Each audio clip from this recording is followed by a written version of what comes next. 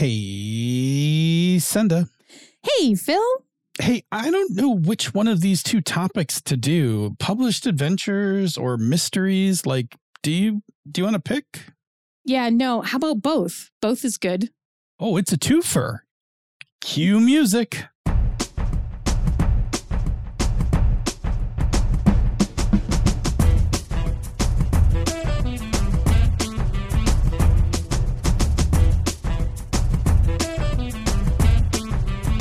And welcome to another fine episode of Pandas Talking Games. I am one of your hosts, Phil. And I am your other host, Senda. And for today, we are, in fact, doing two smaller questions. We weren't quite sure if we could tease either of these out completely into a full-on episode since, they're not 15 minutes anymore. But we're going to start with a question from Axel, who emailed us to ask, I always struggle when I have to connect published adventures that don't already have a connection of sorts, e.g. one being the other's sequel.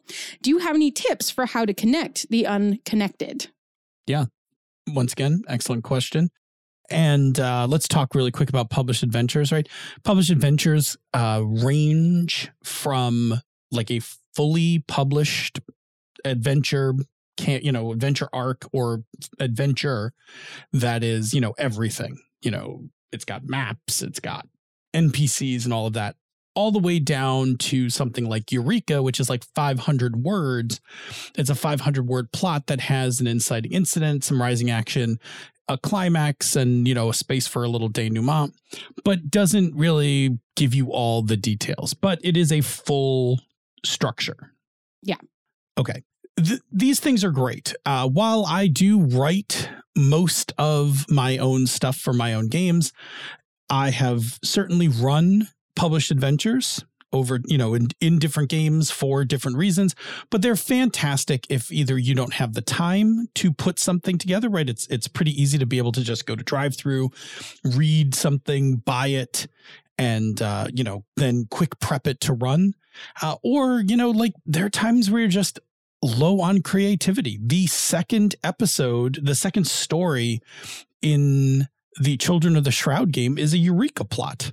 Yeah, I was going to just throw in there. If you are a Patreon backer of the Misdirected Mark Network, you might just want to jump in and listen to Phil's last Behind the Screen when that audio is there, because it is literally just talking about using basically pre-published ideas to jumpstart your creativity to get you going again.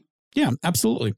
So, all right. So now rolling this up to Axel's question, talking about how to connect two published adventures.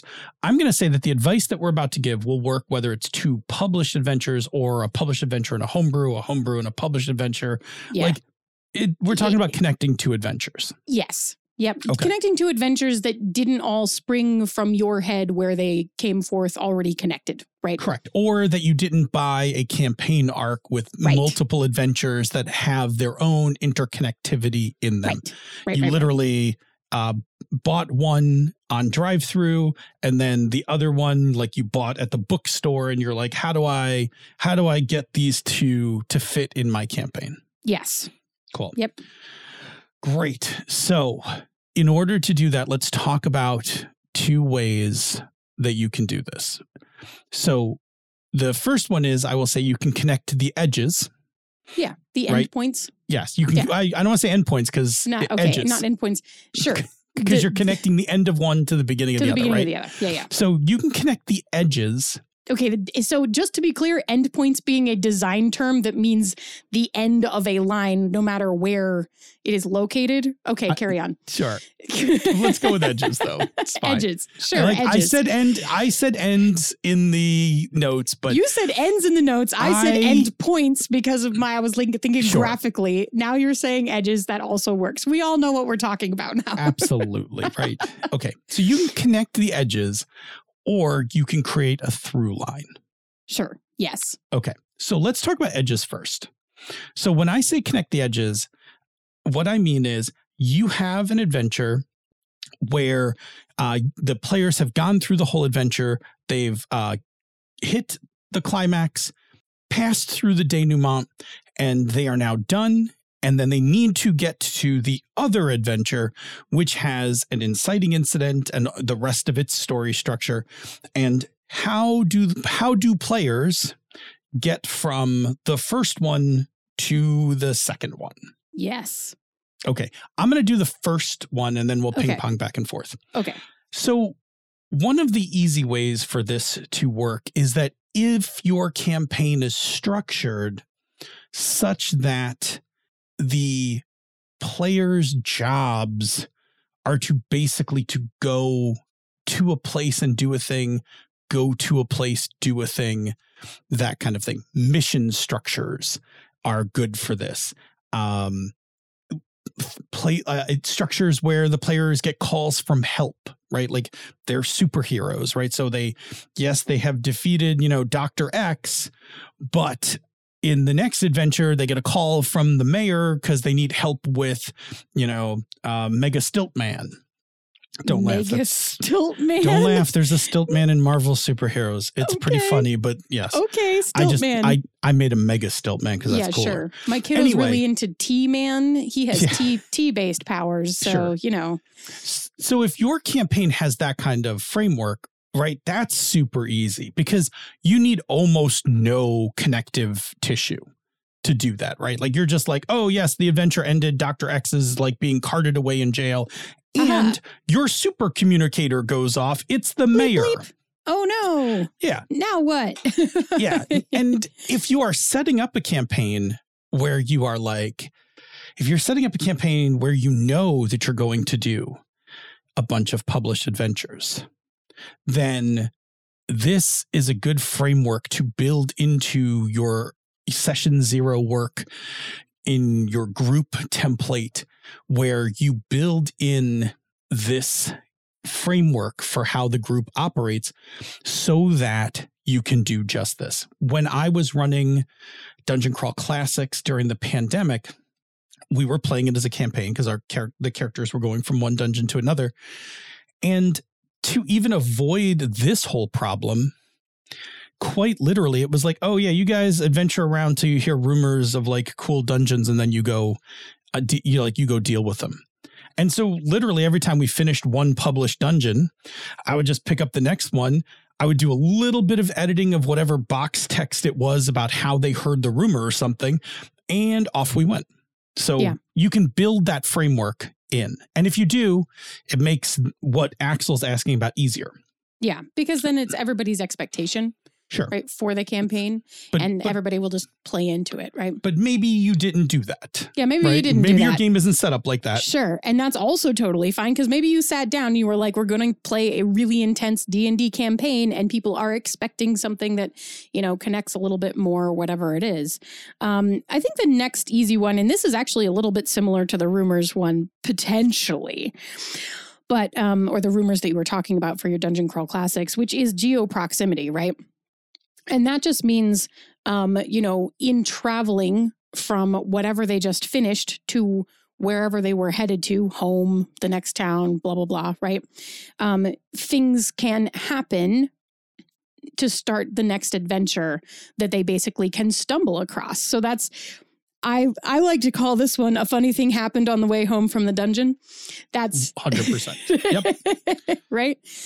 So you can just drop the next adventure in their path, to make it, so maybe you're on your way home from a massive battle that ended the last published adventure, and now you're starting a different published adventure that is a dungeon crawl, if they stumble across said dungeon, or, somebody falls into the pit trap that is the entrance, and now they have to go in and deal with that. Awesome. They've now entered the dungeon. Like you've looped them in, basically. Yeah, absolutely. And if you think like, well, that sounds kind of cheesy, like every one of your favorite TV shows has 100% done this. It is a super common trope. Don't feel guilty about using it.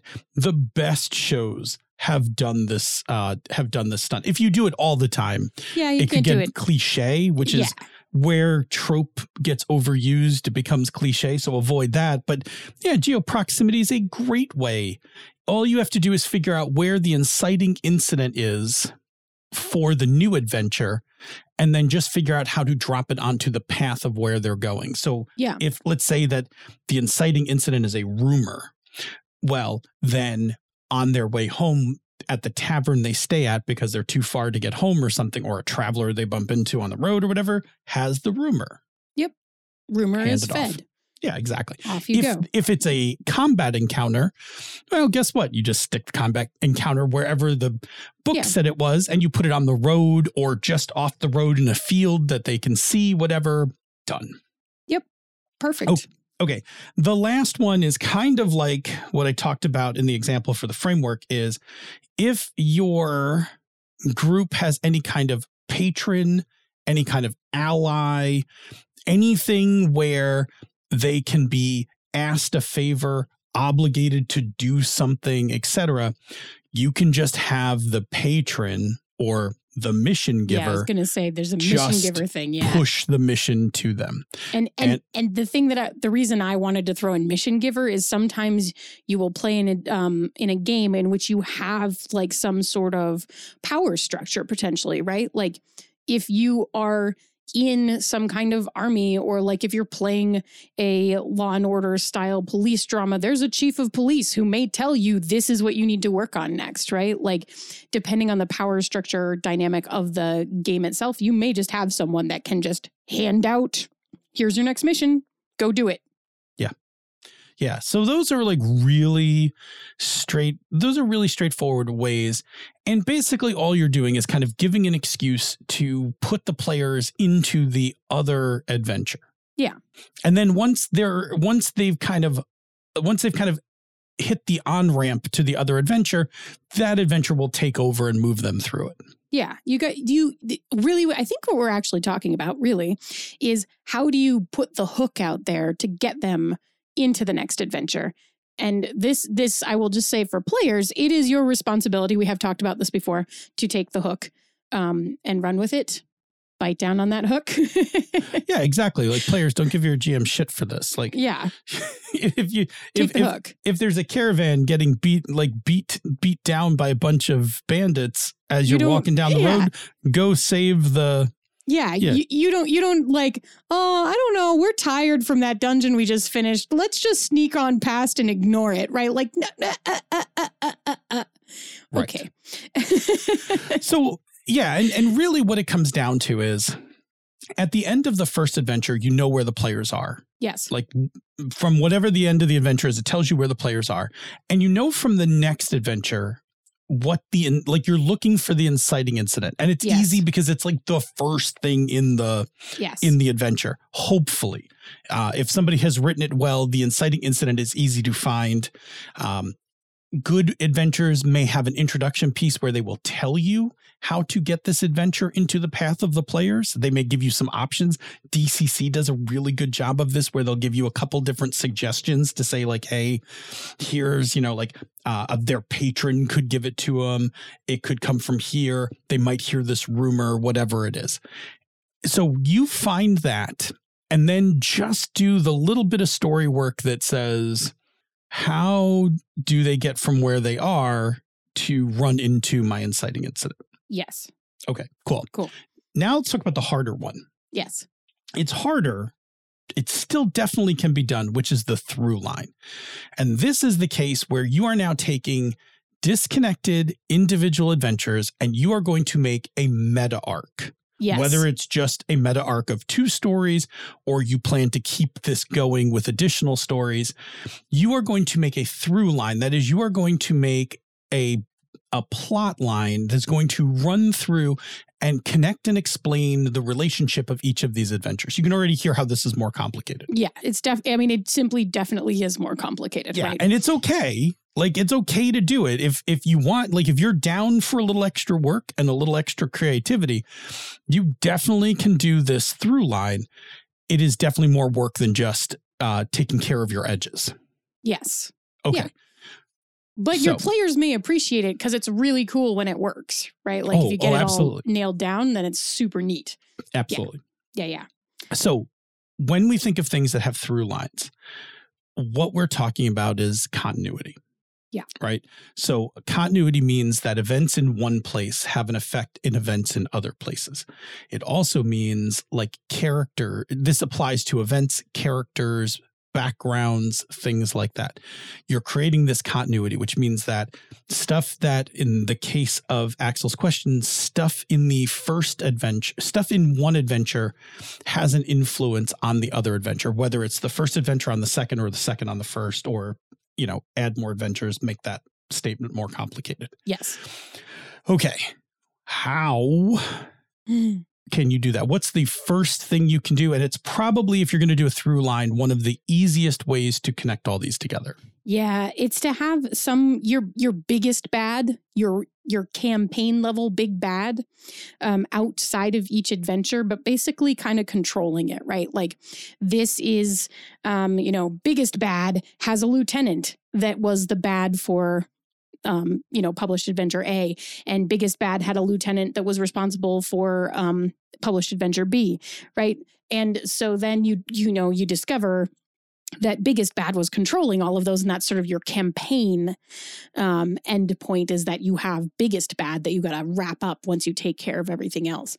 The thing that's interesting about this, and I think where the real work can come in on this, is knowing and understanding why does the biggest bad want their lieutenants to, do these two things, right? Why does this stuff happen? And that's where the creative part really kicks in, I think, with using this solution. I think it's a really good one. You just have to know, why does the biggest bad care about what their lieutenants are doing? What would the actions of the lieutenants, if they were successful, accomplish for biggest bad? And that's kind of the key thing to sort out to make the meta plot stick together. Yeah, and so your biggest bad your biggest bad could be of your own design. Yes. Or if you're getting really complicated here, right? Yeah. Truly complicated. You could, yeah. What you could do is you could go get an adventure that is, say, several levels higher. I'm going to just use levels, several levels higher than where your players currently are.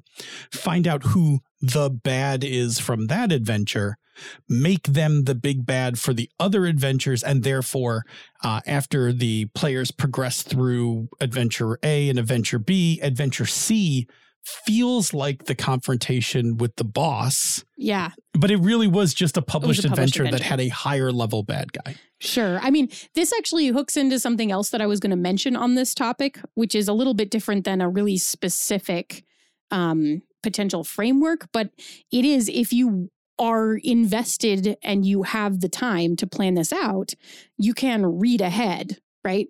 So you can know what your next adventure, what the adventure after that is, or what you want your end adventure to be, so that you can take stuff from that adventure and sprinkle it backwards down so that you have the right foreshadowing, so that you can use some of the same locations or characters or the biggest bad, right? And pull them backwards down into your lower level stuff so that end point adventure can give you the ideas of what the connective tissue is, and you can feed it down all the way through the other adventures to connect them all.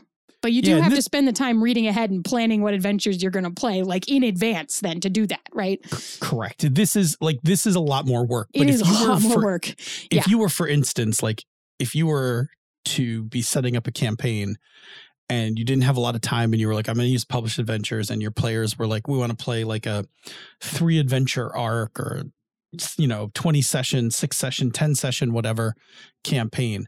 And you went and like rated your library and was like, okay, I got these 3 unrelated modules of, a low level one, a mid level one, a high level one. You could sit down and write a meta arc after you've read each one to like create the narrative for how these all connect. And then you're going to want to do things like you're going to want to add to the other 2 information and seeds that inform about the third one. You may even want a vague appearance by the big bad in the other 2. Like, you will be doing some work. You're going to be doing some work. But you can also do some easy stuff with that, right? Like, you might pluck out NPCs who fulfill a certain role in your endpoint adventure and pull them back into the beginning adventure, and maybe one of the, NPCs they deal with in the first adventure, instead of being the one written by the first adventure, is really the same as one in a later adventure, which I think is actually our last idea that just sort of sprang forth naturally from having this conversation, which is to use common NPCs to help tie things together, right? Mm-hmm. And the thing that I will say about published adventures is they're really useful, and you can always use them exactly as they are, but don't be scared to be like, oh man, this NPC is fulfilling a similar role in this adventure to, Adventure X that we're playing next or that we played last. So I'm, instead of making them a completely different person that my PCs have never met or interacted with, we're going to make them the same as this NPC from this other adventure, right? And it's okay to just do a real quick reskin on that so that you are reusing elements. And that might be the NPC. It might be the town that they're staying in, right? Like, you don't have to drag them to different towns all over the place. You can just, reskin whatever location the home base town is for that adventure to be the town they were in before, etc. Right? So don't be scared to do a little bit of just quick reskinning, quick renaming, as long as that stuff makes sense. Yeah, 100%. Yeah.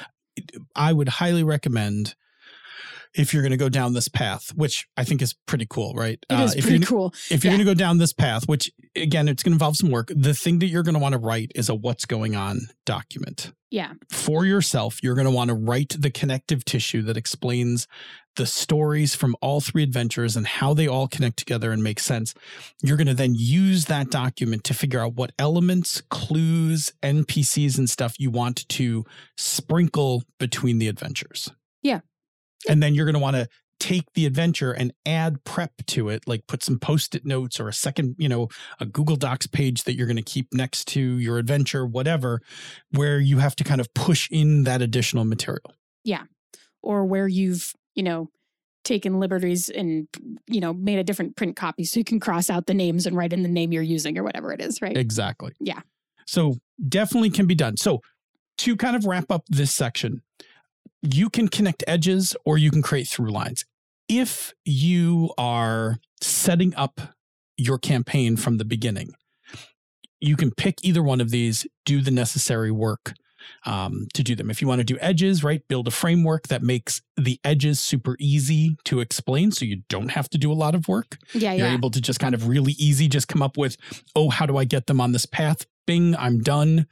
Or if you want to do a through line, sit and do a little work, create your what's going on document, plan out how you're going to interconnect all of your adventures, i.e. create your continuity line right through those adventures, and you've got yourself a campaign. Yep. Cool. Thank you, Axel, for an awesome question. Yeah, let's move right along to question number 2. We're doing it again. We're just going to do it again. So our second question comes from Paige, who asked, when you are running a mystery game, what can you do to dole out clues without railroading? This one's interesting, right? Because I think it's something that people encounter a lot. We got a lot of terminology to unpack. Yeah, we do have a lot of terminology. Okay, Definition Panda, hit me. Here's the thing. We're going to unpack a bunch of terminology, but by the time we get through the terminology, I suspect you will figure out our advice. Yeah, you will already know. And then we'll just tell it to you to be sure that we're clear about it. But I think you will understand where we're going to fall on this. So let's first talk about what is a mystery. Yes. So a mystery is a type of story where one acquires clues to understand an event that has already happened, right? Yes. There is a dead body. Who killed this person?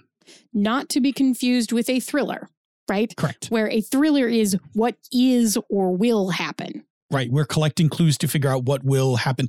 A terrorist attack is imminent. Where will it occur? What kind of attack will it be? Let's collect clues and figure that out. Right. So just to make that distinguish those. Sure. Yes. Okay. A railroad. And I'm going to use our very misdirected mark network description for railroad because we have a very narrow definition of this.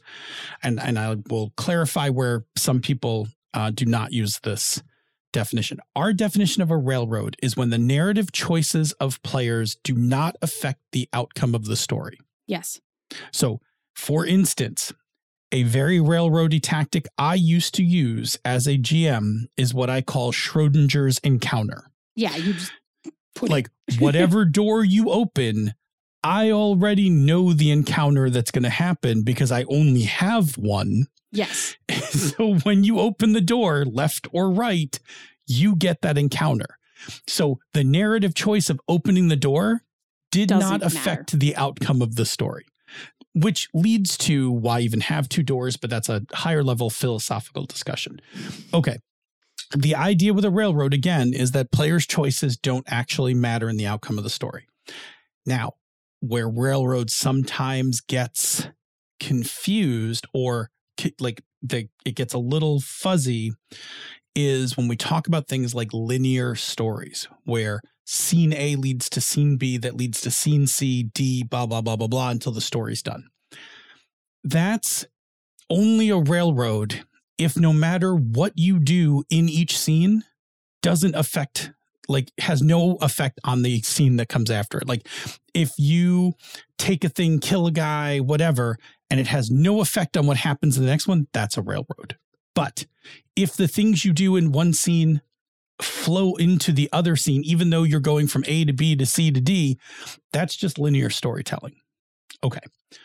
Tease those two apart because that's a thing. Yep. All right. When it comes to RPGs, let's talk about two types of mysteries. The first one has two subcategories. So I'm going to tell you the first type. Sure. We're going to talk about the two subcategories. Then we'll talk about the second type. If it's okay with you, I'm going to do the first type. This is my area of expertise. I know, it's your jam. Yeah, and I will give you the second one because you have recently played a bunch of this. Yes. Okay. The first type of RPG mystery is the prepared mystery. This means that the GM knows what has happened and has created a set of clues for the players to discover the clues in order to understand what happened. This is how most of Gumshoe works. Yes. Right. If you are preparing your Gumshoe games, even if you're improvising some of it, you know what happened and you are giving the players clues. Yes. Okay. Now, within prepared, there are two ways to handle clues. The first one is linear clue progression. So this is where you go to a place, you find a clue, that clue points you to place B. And in place B, it points you to place C and D, and then you solve the mystery. This is how the first half hour of all Law and Order TV shows work. Up until the point where they arrest the person, this is how it's done. They find a body, they find a clue on the body, they go to the restaurant, and they talk to the person. The person at the restaurant tells them about the super at their building, at the victim's building. They go to the victim's building to talk to the super, blah, blah, blah. They arrest a guy. Mm-hmm. Okay, A to B to C to D. It's still a mystery because you're collecting clues, but each clue only sends you one place. The alternative to that is what is called branch clues, where you go to site A, you find 3 clues, B, C, and D. And when you go to those, they lead to other places or back to other established places, like a clue in E leads you back to C, but also to F, right? And it makes a web. Yes. Okay.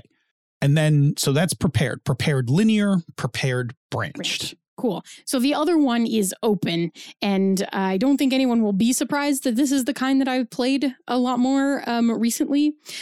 This is where there is an event. We know that an event happened.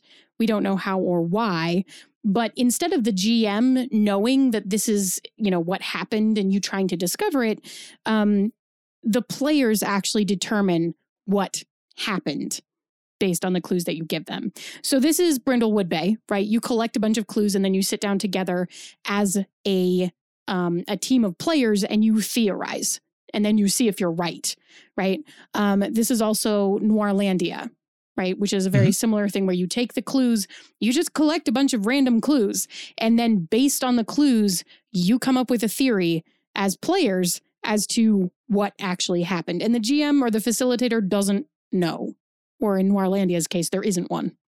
Yeah. And the nice thing about this is that from a prep perspective, yeah, it's great. You don't have to prep You anything. don't You have just to have prep. to throw a body on the floor, have a list of potential clues. Yep. And it helps greatly, I think, in both New Orlandia and in the Brindlewood games.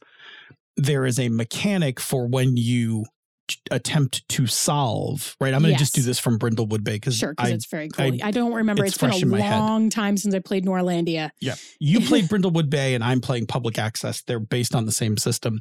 So when you're ready to solve a mystery or part of a mystery, you have to make a move. Yeah. There's a move that basically says, on a 10 plus, your theory is 100% correct. Congratulations. On a 7 to 9, your theory's right, but some shit's going to happen because, you were right. And on a 6 to, 6 minus, your theory's wrong and, the GM's going to fuck you up for it. Yeah. Okay. In Brindlewood Bay, your theory is wrong and there's a plot twist. Right? Sure. Like there's a twist. There's a straight on like Murder, She Wrote style twist, which is so good. But anyway. Don't quote me exactly on that move, but you get the I'm gist. pretty sure it doesn't say the GM's going to fuck you up. So pretty sure it doesn't say that. In Public Access, each question has a certain difficulty, which means it is a minus to that roll. And then what you do is for each clue that you found that you incorporate into your explanation of what happened, you get a +1. So you can start by wiping out the negative. And then with a few more clues, give yourself a bonus to the roll. Yeah. And it means that it's also totally, I just love saying this, right? Like it means it's totally possible that some of those clues were red herrings. Sure. And you just get to decide that as players, what's a red herring, because we're not going to use it because it doesn't make sense. Yeah, you literally just don't use it, yeah, right? You're just cool. Meh. We're not gonna, that one doesn't make sense. We're not going to use it. Awesome. That one was a red herring. Exactly. So what's great about it again is no one knows. The GM doesn't know. Yeah. The players don't know. No one knows what the answer to the mystery is until the dice hit the table. It's great. And I will just say, it makes it so easy to prep those. The prep for that mystery is so, so unbelievably light. You need basically a list of potential clues and some NPCs. Anyway, moving right along. That's an open mystery. It's the one where the players decide what happened. Yep. So now let's go back to Paige's question. When running a mystery game, what can you do to dole out clues without railroading? Yes. Okay. So prepared mysteries work best when you freely give the clues to the player, right? That's going to feel railroady. Mm-hmm. And I'm going to tell you that sentence right there is basically from Gumshoe. Yeah. Don't make the players work hard for the clues, right? Yeah. Give clues freely to the players. Where you want to give them freedom is for them how they want to interpret, like how they're going to put together or what they do with the clue. Like, do they want to go to another place? Do they want to take it to the lab for further analysis? You want to give them freedom to work with the clues after they've got them in their hands. And you want to give them freedom for what to do when they have figured out the meanings of the clues, right? If you force those things, that is where a prepared mystery will feel railroady. Yeah. Like if they find a thing, but they can only take it to some like person.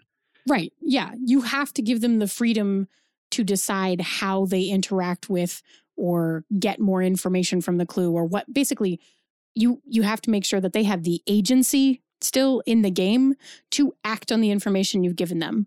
Giving them the information, the fact that you are feeding them information, even in a line, like even if they're linear clues, that part is going to be linear, but what they do with it, how they react to it, what they do as they theorize, how they decide to then pick up on that clue and look at it more, whatever it is, that stuff has to remain things that they get to decide.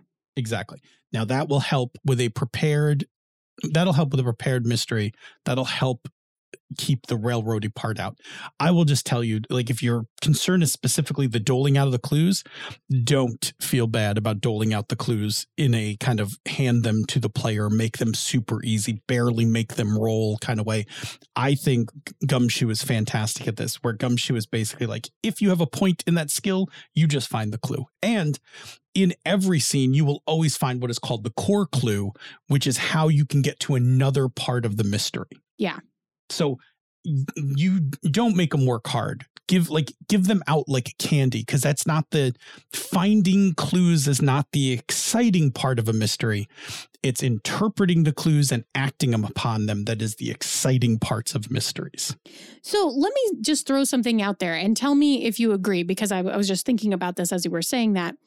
Maybe the other piece to this is if you give out clues that they can or have to interact with in some way to figure out what information they want to act on. Like, for example, you found nail clippings. You got to send them back to the lab or something to figure out whose they are, right? You know that's a clue, but you may not, you have multiple paths to kind of decide what to do with that clue versus leaving a piece of paper that says, you know, meet me at the barn, right? Like, and there's a barn over there. Like, okay, well, now we'll walk over to the barn. Like, I mean, you could still make decisions about that clue. Like, you could be like, cool, are there fingerprints on it, right? So I think it some of it is maybe also giving people clues that they have multiple ways to interact with so that they're not limited on how they interact with the clue that was given and not limited on their choice of what they choose to do with that information. Right. So I think when we're talking about, and this drifts a little from our topic here, but it's fair. But it's fine. I'm happy to diverge for a second. When we're talking about scenes for mysteries and when we're talking about pacing mysteries, rarely should a scene only ever uncover a clue. Yeah. Right? Because if it only uncovers a clue, then there's only so much that the players can do. It's better. And this gets to our next piece of information here. So let me say this, and then I'll jump back into what I was saying. Linear mysteries always feel more railroady than branched mysteries. Yes. So branched mysteries, by their very nature, allow the players to exert agency onto where on the web they want to go next. Yes. So what you want to do is, especially your big crime scene, should have multiple clues, but also should have things like, let's say we find some DNA evidence, right? That's got to go to the lab.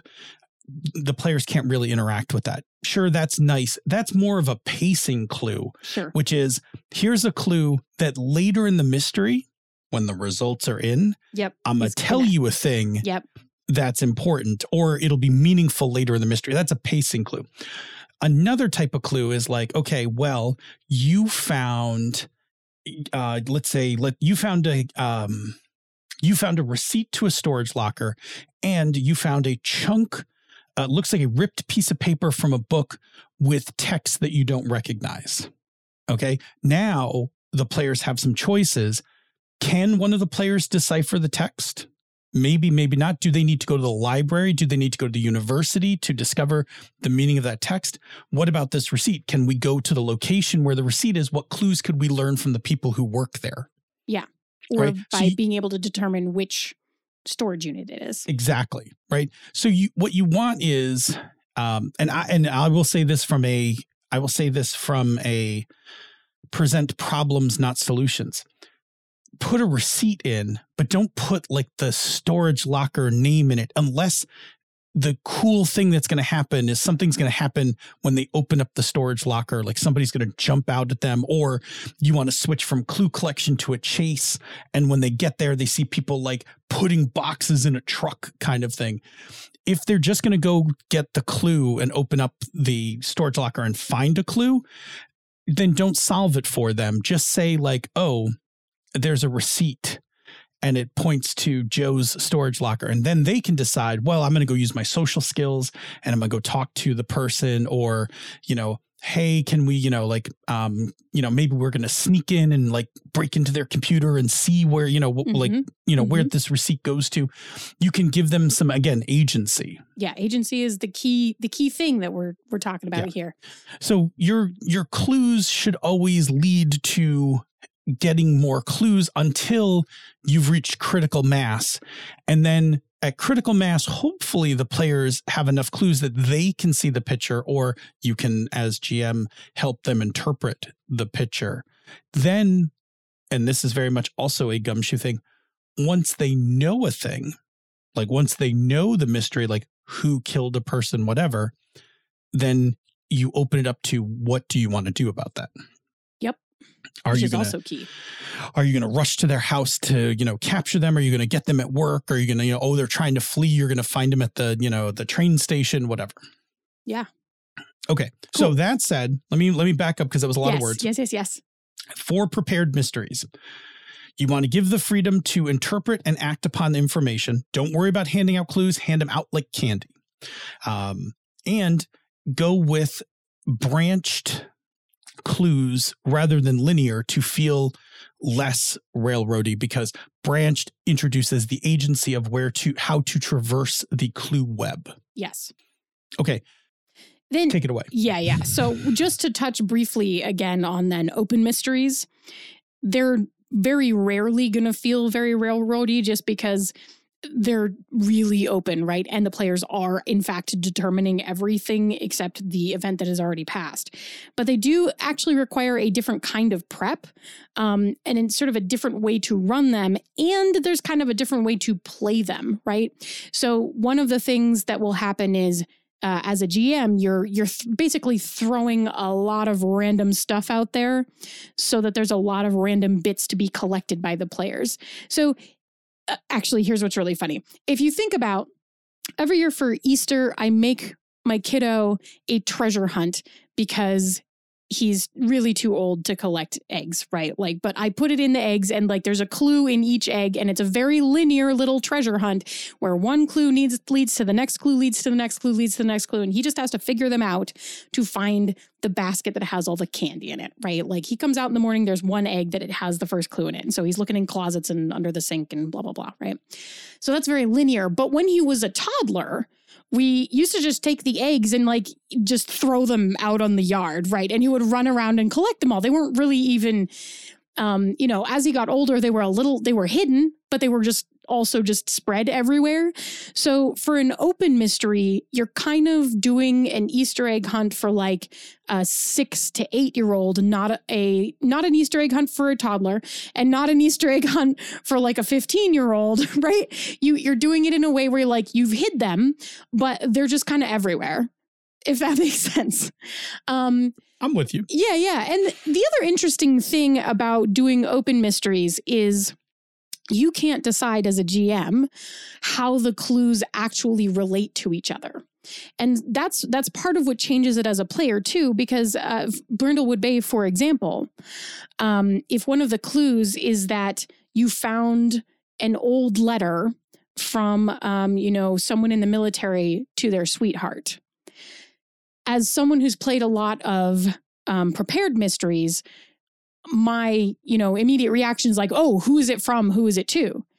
But as a GM of an open mystery, you may not want to answer that information, right? Because that's the kind of thing that players are going to want to determine. Oh, that letter is from this person to this person, right? Because that's how it fits into our theory of what happened in this mystery, right? So the interesting shift to make both as a player and as a GM is that you have to leave some stuff really open-ended, and the clues are not they're not going to lead to each other, right? Because they're not connected until the players make them connected. Or if they have a connection, it's a connection that the players have created in the moment, not a connection that you've written in as a GM, if that makes sense. So you just got to go out, find all the little Easter eggs, bring them back to the table, open them all up, and then see what you think, right? That's the big difference in terms of how we play or plan those mysteries is just that you're going to throw a bunch of stuff at the wall and the players are going to decide what sticks and how they think it all connects together. You're not building any of that connective tissue. And the funniest part with Brindlewood Bay is that the first part of the mystery is always meeting all of your potential suspects. And they're all going to say things that sound suspicious, right? In a very Agatha Christie kind of way. And then, at the end of the mystery, you decide who it was because you also decide how you want to connect the clues to any of the people. So your people all have to be kind of equally suspicious and also equally questionably suspicious, right? So I think there's a lot of work to be done in a very different way, which is that everything has to have the potential to connect without actually building any connection, which means sometimes that the clues and the suspicion in an open mystery can be a little bit more vague because you're not trying to lead them anywhere. Anyway, the point being of that if you really want to play a mystery, that you do not have to worry about it being a railroad or being railroady feeling at all.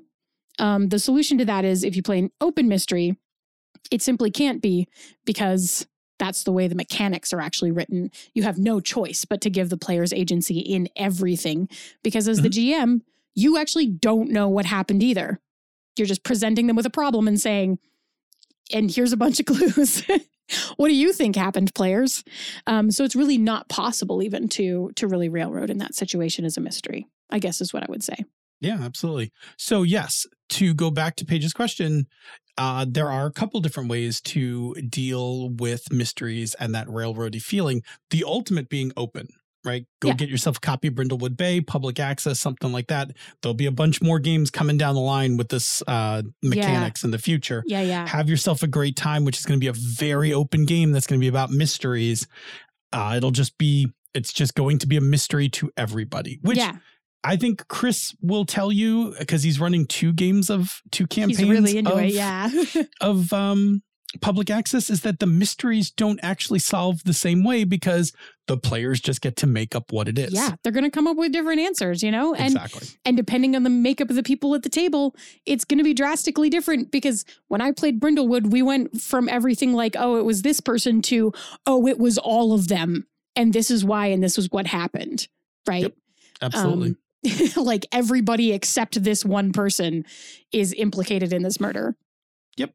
So very cool. And if you are going to do prepared mysteries, take the tips that we said, branched, and give that freedom for interpretation and action, and you'll be doing just fine. Yep. Cool. Those are our two questions. Thank you to both Paige and Axel for those questions. Those were excellent, and we were happy to do them. Like we said, they weren't quite big enough to get a whole episode out of, but I hate just leaving them in the bin. So we did both of them, and we're right on time. So let's jump to a blurb. Tell me about another show on the Misdirected Mark Network. We'll hit the closing, and then we're on our way to the Bamboo Lounge. Sounds great. So also on the Misdirected Mark Network, you can hear the Gnome Cast, on which several gnomes from Gnomes 2 get together and talk about gaming topics and themselves in an effort to entertain you and avoid being thrown in the stew. And most recently, depending on when you're listening to this episode, you can catch me and Jared and Ange talking about world building and me completely forgetting the question I was trying to answer and answering a completely different question. But anyway, it's out there and you can listen to me, have an ADHD brain moment. And it's pretty funny. Anyway, Gnomecast. Mm-hmm. Hey, Senda, where do people find us on the internet? Well, interesting question, Phil. Right now, you can still find us on Twitter at Pandas Talk Games. You can find us on Mastodon at dice.camp, and we are Idella Mithland and DNA Phil. You can also find us on TikTok with those same usernames. Tell us if there's other social media you think that we should be on and that we're missing that is the place that everybody is going to. I don't know. Yeah. Also, if you have any Blue Sky invitations, we would take them. I don't even know what that is yet. We'll talk about that later. Sure. Cool. Sounds good. So that's where we are is we're really trying to figure out where the social media lives again now. You can still find us always, though, in the Misdirected Mark forums, which is forums.misdirectedmark.com. You can also drop us an email, failing all of those other things, or if you simply prefer to be unlimited in your characters. And our email address is panda@misdirectedmark.com. I'm just going to apologize right now because my response time on that email has been like 5 days to a week. So like, don't worry if you don't hear back from me immediately. I'm not ignoring you. I'm just bad at checking that email consistently. But I will check it and I will see it. So thank you so much for sending us stuff there. We really appreciate it. Phil, what can they do if they find us in one of those places or remember our email address? What can they do with that information? Just like our 2 questions today, send us some questions. Send us a thing that you are wondering about. Send us whatever it is that is on your mind that would make your GMing or playing better for you. Whatever that thing is, send it to us.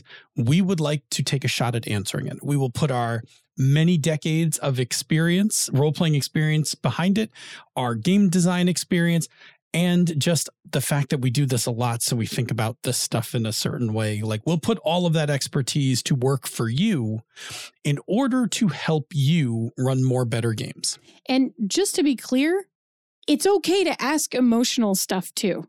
Feel free to throw it out there. We're happy to talk about. We can only really express, of course, what we've experienced and empathetically or sympathetically, what other people's experiences might be.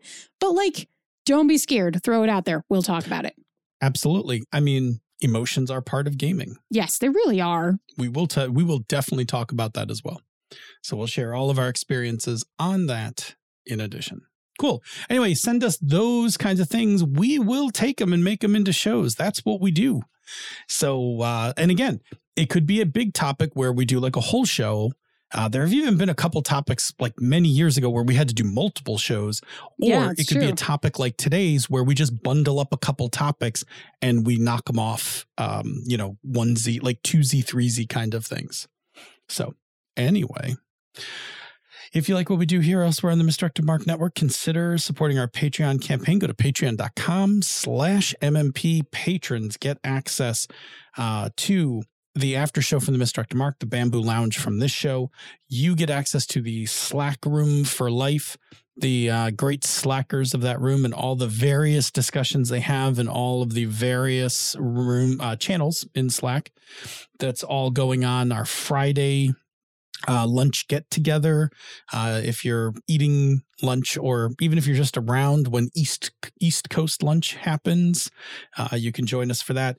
At some of the higher levels, you can get access to the behind the scenes stuff for Children of the Shroud, including the recordings I do before each of the stories, where I kind of give you my insight before the story gets played.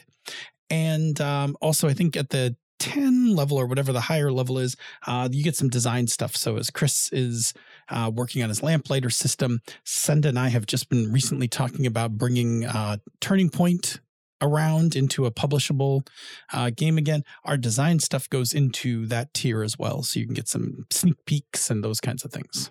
That's what you do with that. Yeah.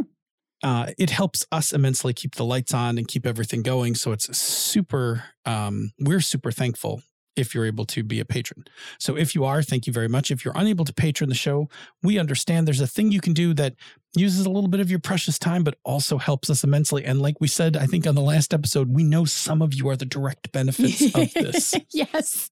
And we love you. You can leave us a rating or review on Apple Podcasts or the podcatcher of your choice. We really love those. They're fantastic and they help algorithmically in theory.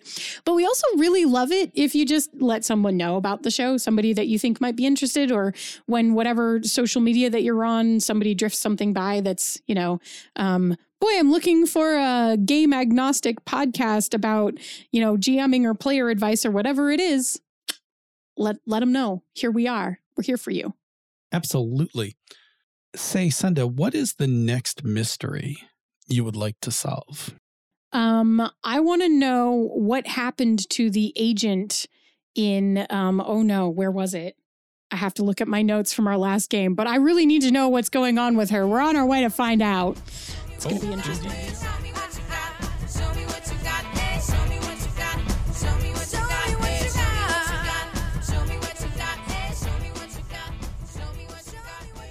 This show is a joint production of She's a Super Geek and Misdirected Mark Productions, the media arm of Encoded Designs. Show me what you got, hey, show me what you got. Show me what you got, hey, show me what you got. Show me what you got, hey, show me what you got. Show me what you got. Bloopy. Quickie. Let's All jam. the wave forms flow like this. Flow like this. Do. This is literally just for Ryan's benefit at this point, right? Like, this is probably, hopefully, isn't going anywhere else. Hi, Ryan. Oh, hi, Ryan. Didn't see you there. Didn't see you there. Goodness. Problem solved. Yeah, no, that's good. Thanks for the clarity. I didn't want, right along. Otherwise, that story sounds weird. It sounds really creepy. It sounds if you like I did interpret something it at the drive-thru. I didn't. No, yeah. No, we're not. I just put my game face back on. Right, yes. Yeah. Always out there saving me. Thank you. Thank you, just hon. looking out for you. Yeah. Are we good? We're not good. I can't do the opening of the show. Well, that's okay. We need to count and have a moment of silence and stuff.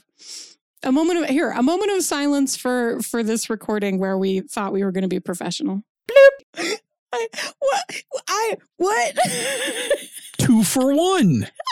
Bum bum. Ba-da-da-da-da-da-da, bum ba-dum, bum. Bum bum. Oh, you are going to do it twice. Okay. Bloop. Show me what you got. Show me what you got. Show me what you got. Show me what you got.